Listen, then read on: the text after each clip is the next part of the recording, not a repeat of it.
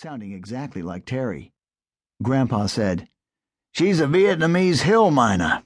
They're the best mimics in the world, far as I know. Be a garbage truck for us, Gabby, please." Delighted to be asked, Gabby made the sound of a garbage truck digesting its load of trash. After the clanking and crunching noises, she did the beep, beep warning as her imaginary truck backed up. Ernest gave a soft ronk of appreciation for Gabby's talent.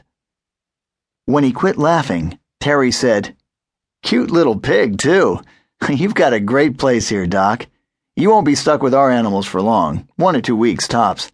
The pond will be dredged by then. The new cage is finished. We'll be back in business."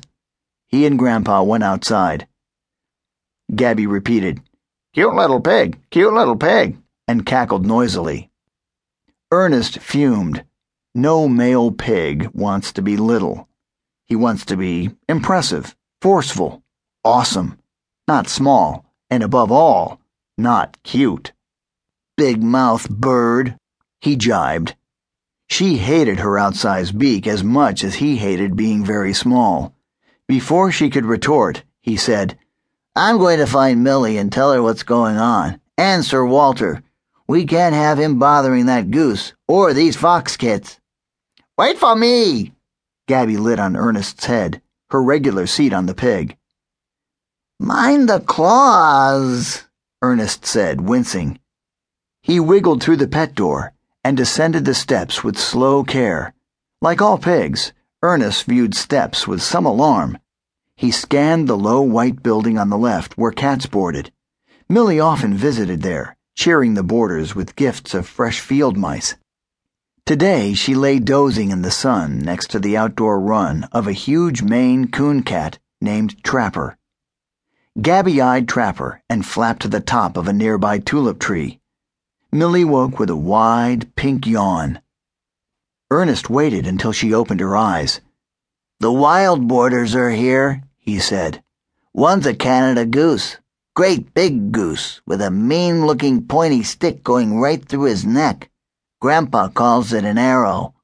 We've got 2 fox kits, runty little things with bad fur. They're scared. And we got a muskrat thing with a wounded foot and a hot temper." "That's much more trouble than boarding a few nice cats," Millie replied. She bent her head down to lick the spotless white circle on her chest. All of her fur, which was mostly a dark orange marmalade color, glistened with health. "How long will they be here?" she asked.